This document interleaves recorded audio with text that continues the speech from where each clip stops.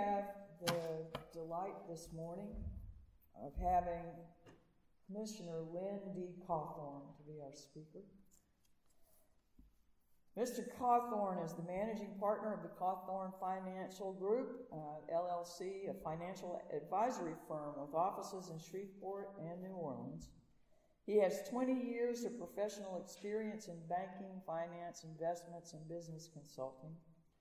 Mr. Cawthorn is a graduate of Booker T. Washington High School, Dillard University, Troy University, and the American Institute of Banking. Mr. Cawthorn has been an adjunct professor at Dillard University, Southern University in New Orleans, and Southern University in Shreveport. He taught risk management, investments, and introduction to business. In addition to his vast background in business and industry, Mr. Cawthorn has a great passion for the local community and improving it. He serves as board president of Christian Services, board member of the Walk-Ons Independence Bowl, founding member of the To Win group, which is Together We Win Network, and chairman of the State of Black Shreveport Symposium and Economic Summit. Mr. Cawthorn was first appointed to the Caddo Parish Commission in July of 2015 to serve the unexpired term of the then District 6 Commissioner. In October of 15, he was elected to serve a full 4 years on the commission and is still in the middle of that. He's the father of 2 children, Tatiana and Tylen, and enjoys a loving relationship with his companion, Miss Keisha Simmons. We are very glad to have the commissioner with us this morning. Would you help me welcome him?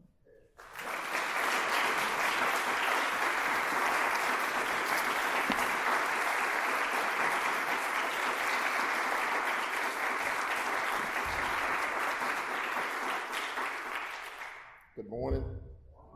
I definitely deem it a pleasure to be here at the All Souls Unitarian Church. While Minister Jarrell was reading my bio, I was almost wondering who is that she's talking about. It sounds a lot different when you're hearing it audibly as opposed to putting it on paper. So I want to thank you for the kind introduction and the pleasure of being here today.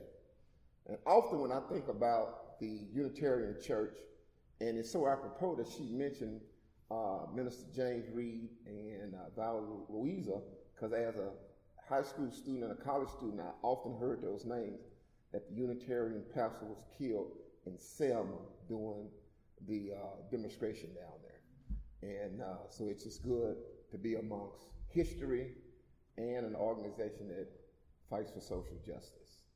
As it relates to my comments today, I hope they will be like a woman's skirt, long enough to be respectable, short enough to be interesting. If you will, if you get your Bibles out and turn to Luke, the 11th chapter, the 29th verse through the 34th verse, a very familiar passage we will read. But he, willing to justify himself, said unto Jesus, Who is my neighbor?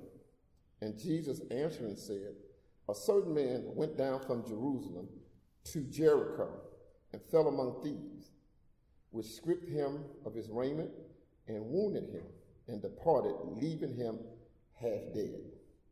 And by chance there came a certain priest that way, and when he saw him, he passed by on the other side. And likewise a Levite, when he was at the place, came and looked at him and passed on the other side. But a certain Samaritan, as he journeyed, came where he was. And when he saw him, he had compassion on him. And he went to him, bound him up, his wounds pouring in oil and wine, and set him on his beast, and brought him to the inn, and took care of him. For a little while today, I want to talk about they left me for dead, and with a subtext, in search of justice, equality, with compassion. As we consider being left for dead, I am hastening to think about the groups of people around the planet that are seemingly left for dead. Let's first consider our brothers and sisters in sub-Saharan Africa, mired with hunger, starvation, and AIDS, while living in the most resource-plentiful continent on the planet, but they seem to be left for dead. I'm often thought about our kids in America, often left behind in failing schools, while simultaneously living in the richest nation in the planet, America. I'm also wondering, and it brings me to my mind about the millions of people who are uninsured in America, while Congress debates and continuously proposing to take additional and eliminate additional people from the medical rolls, all with a mantra of all lives matter as a backdrop. I'm perplexed. And I'm also concerned, and it's brought to my attention, when I think about the working class and middle class people of America, whose wages have been flat since 1980, while 1% of America controls almost 90% of all the wealth in America. These people seem to be left for dead. In our search for justice, equality, and compassion, these groups are left behind, and you hear the cry and plea on a daily basis. I often suggest that this is tantamount of dying from thirst while being in walking distance from an oasis of water. We must consider this. We must ponder this. We must be concerned about brothers and sisters who live on a planet and live in a country plentiful with resources, but people feel left for dead. As we go through our parable today, we find Jesus explaining to the man that poses the question that the Good Samaritan was a good man. And I would suggest he was a great man. Why? Because he had the capacity to consider his brother. Now, in this very familiar scripture, we often go to our imaginations as to contemplate what the priest and the Levite may have been thinking and why they didn't stop to help the man wounded on the side of the street, on the road, that is. And I say that maybe they were busy men on their way to a religious service, and they couldn't stop to help the man because they couldn't be late. They was leaving from Jerusalem to Jericho. I further suggest that perhaps maybe in the Jewish custom, because of the ceremony that they might have been on their way to, that they couldn't touch a human flesh to interrupt the ceremony that they were headed to. But I tell you what, my imagination tells me that these men were afraid. Yes, they were afraid. And so you have to understand in the days of Jesus that the Jericho road was a dangerous road. You know, as a matter of fact, it was a winding, meandering road, conducive for ambush. So in Jerusalem, you start off on the Jericho road at about 1,200 feet above sea level.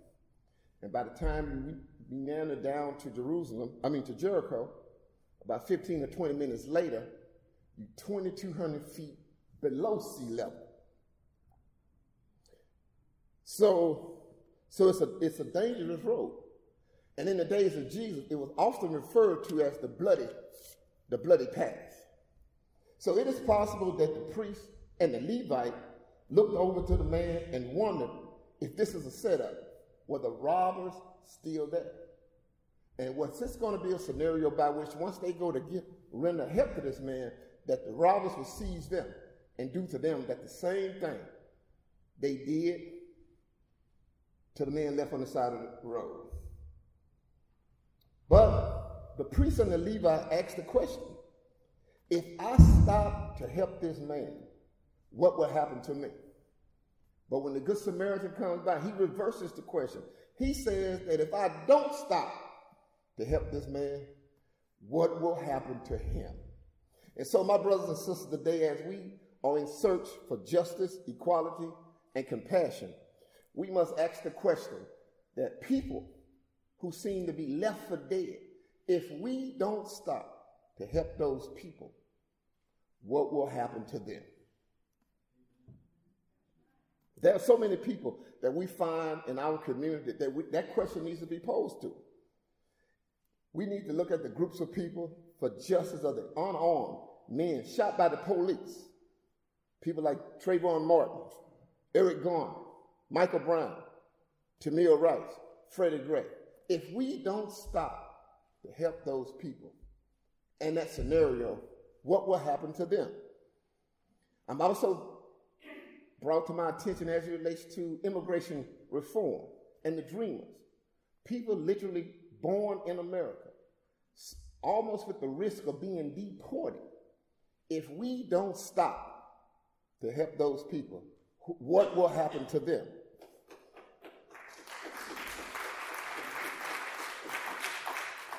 And I also continue in a very modern day context as we look at the LGBT community, whose thrust has been most recent and who fight every day for equality in their struggle. If we don't stop to help those people, what will happen to them?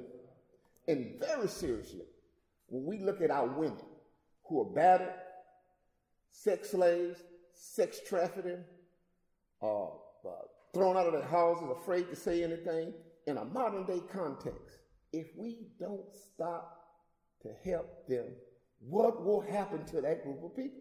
That's the question that's before us today. I often tell people, you cannot talk about justice, equality, and compassion without mentioning Martin Luther King Jr. I know most people are familiar with his speech in 1963 when he went to Washington, I Have a Dream. But that's not my favorite speech. My favorite speech that Martin Luther King did is the I've Been to the Mountaintop, which is his last speech of his life given April 3rd, 1968 at Mason's Temple in Memphis, Tennessee. Martin said, I've been to the mountaintop. I've seen the promised land. I may not get there with you, but we as a people will get to the promised land. What was it that Martin Luther King saw? In the context of his life, what did he look over the mountain and see? And I suggest you, what he saw was the cry for freedom and equality around the world. So you understand that King died in 68. And so the drumbeat for freedom was happening on the African continent at the time when he sojourned through the whole civil rights movement. He saw the Patrice Lumumba in the Congo throw the Belgian people out of Africa. He saw that the Africans on the African continent threw Europe out of Africa so they could claim their own country they was born and raised in. He saw the drumbeat for freedom around the world. What else did he see? He also saw that people who were poor no longer wanted to be poor. Do you guys remember the Shah? The Shah in Iran he and his cronies had everything while everybody else had nothing. Do you remember the Duvalier brothers, father and son in Haiti? Papa Doc and Baby Doc? While they cronies controlled everything, most of the people didn't have anything. And I know you remember that lady in the Philippines with all those shoes. Marcus. She and her cronies controlled everything, while the masses of people had nothing. So that was a drumbeat for justice. People that was poor were tired of being poor. And it came to America in the early 2000s called Occupy. When the people ran on Wall Street and said that 1% should control 90% of all the wealth in America, it came right to our shores. So Martin Luther King looked over the mountain and saw justice. And that was his pursuit. He also saw in his lifetime the desegregation of lunch counters and Southern African Americans in the South being allowed to vote without any restrictions. He also brought 500,000 people to Washington, D.C. to protest for jobs and freedom. And if that was one thing that Martin Luther King knew, that there's nothing more American than protest, whether it's the American Revolutionary War, the Boston Tea Party, the Civil War, the Civil Rights Movement, and most recently, the battle that our LGBT community has been moving forward. There's nothing more American than protest, than the right to stand up for what you feel is right. And also remember now that Martin brought everybody to Washington, D.C. He just didn't bring African Americans. He brought the Afro-Black, he brought the long-hair hippie, he brought the Jewish rabbi, he brought the Native Americans, and as Barbara mentioned earlier today, the people of the Unitarian Church who just happen to be white people. He included everybody. And what that reminds me of is Langston Hughes' poem, America Has Never Been America to Me. You guys familiar with that? I'm the poor white fooled and pushed apart. I'm the Negro banned, slavery scarred. I'm the red man forced from the land. I'm the immigrant seeking to the hope I seek, but only to find the same old stupid plan of dog eat dog and mighty crush the weak. Oh yes, America's never been America to me. But with this vow, I do pledge that America will be. And why is America will be? Because it's immigrant folks, it's darker skinned people, it's immigrants that have come to this land, have demanded that America opens up its freedom that it bounds in the Constitution to everybody, whether it's the black and the African American,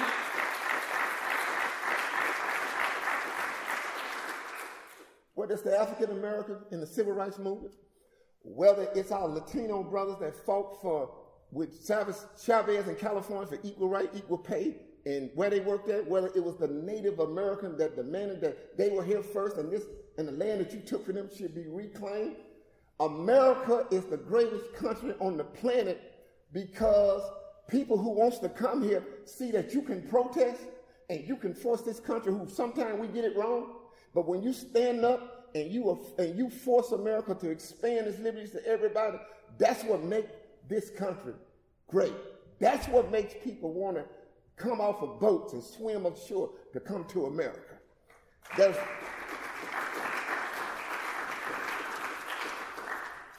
nothing more American than the right to protest, than the right to stand up for what you believe is right, and the right to seek justice in a country that hasn't always administered justice, equality, and compassion in an equitable fashion.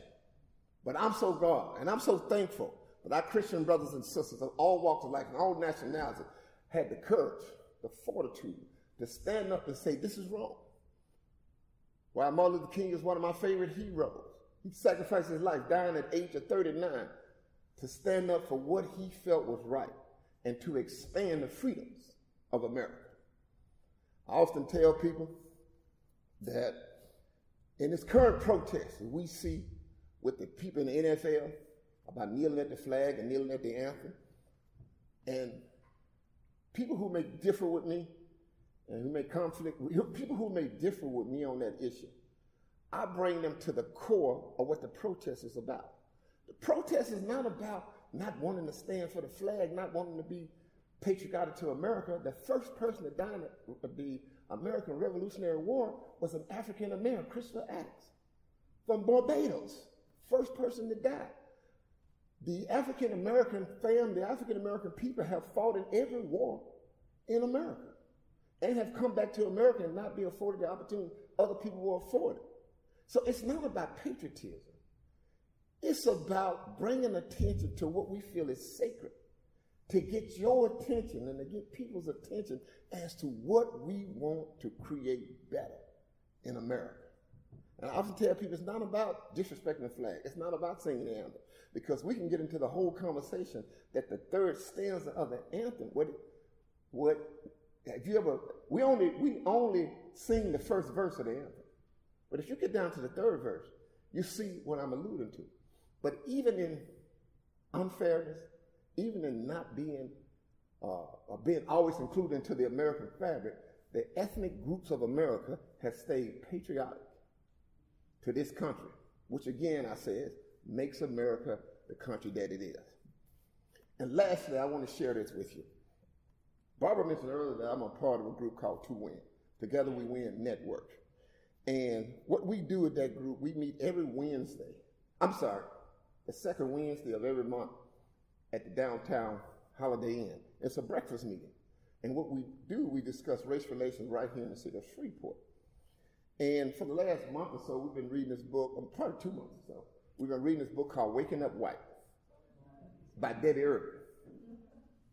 And they say, well, and I should share that waking up white happened to several people in this building today. You'll get that on the way home. But at any rate, it is important that our white brothers and sisters understand the importance of the role that you guys play, that they play in the American society. King said that ultimately the tragedy is not oppression and cruelty by the bad people, but it's the deafening silence of the good people. And so there's a chapter in the book that's entitled From Bystander to Ally. And as Barbara mentioned earlier, when she talked about Valerie Louisa and the Unitarian preacher, J. Reed, that you can't stand on the sideline when injustice is being perpetrated, when injustice is all around you. I understand that as a white American, there's some uncomfort in talking about the past. There's some uncomfort in talking about race relations. But for us to achieve equality, justice, and compassion in the American context, we need your help. First and foremost, the white community in America represents 73% of the world's population, of America's population. So what does that mean? That means that when important things are discussed, whether it be hiring practices in an organization, whether it be developing policies, or whether it be someone saying an off-color racist joke, our white brothers and sisters are usually at the table. And so at that chance, you have the opportunity to be a bystander or to be an ally. But we go back to the question asked by the Good Samaritan and the priest and the Levite. If I don't stand up, what will happen? And I will suggest to you that my white brothers and sisters who don't want to be out on the front line protesting, who don't want to be in the different type of protest things that can happen, there's a very subtle way you play a role in what we do. The next time you're at a party, someone tells an off-color joke, it's very easy when you don't understand the human psyche. Someone tells an off-color joke, you reply, I know a lot of African Americans. If it's a joke about an African American, I think that's distasteful. And you think about how that person will respond instantly with shame. And what you just done in that particular situation is monumental. Because what you have said, you pose the question is, how does these actions affect my community? For us to live harmoniously in America or in the world, everyone plays a role. And I like to solicit my white brothers and sisters to not to be a bystander, but to be an ally. We often talk about the platitudes of America and how great we are. But like I said earlier, what has made America great is our constant redefining of what it means to have the freedoms in America. And I'll leave this with you. When America was first established, and you look at the painting of the founding fathers, that's one indelible thing that's painted in your mind that's persisted for years. They were all male, they were all white, and they were all laying on it. And what the darker races or the immigrants who come to America, what they have strived to do is to change the outline of that picture, to add some color into it, to add some females into it, to add some people who may not be rich. And as a result, you get the America that's printed in the book. You bring it to life. They say, well, but America is but a dream. Yes, it is. But how do we make it a reality? We take that picture of the founding fathers, we repaint it. We add in the black man. We add in the Hispanic. We add in the female. We add in the people of the gay and lesbian community. We add in people who may not be extremely rich. We add in people who are fresh off the boat, but are coming to America to thrive. And the dream of America becomes the reality of America. And today, I just want to leave that with you. And if you go home and you think about anything I've said today, you remember that most people in America are patriotic. Most people in America love America. But America has to be true. America has to do what it says on paper. It has to be in reality. Thank you guys for your time. God bless you. God keep you. This is my prayer.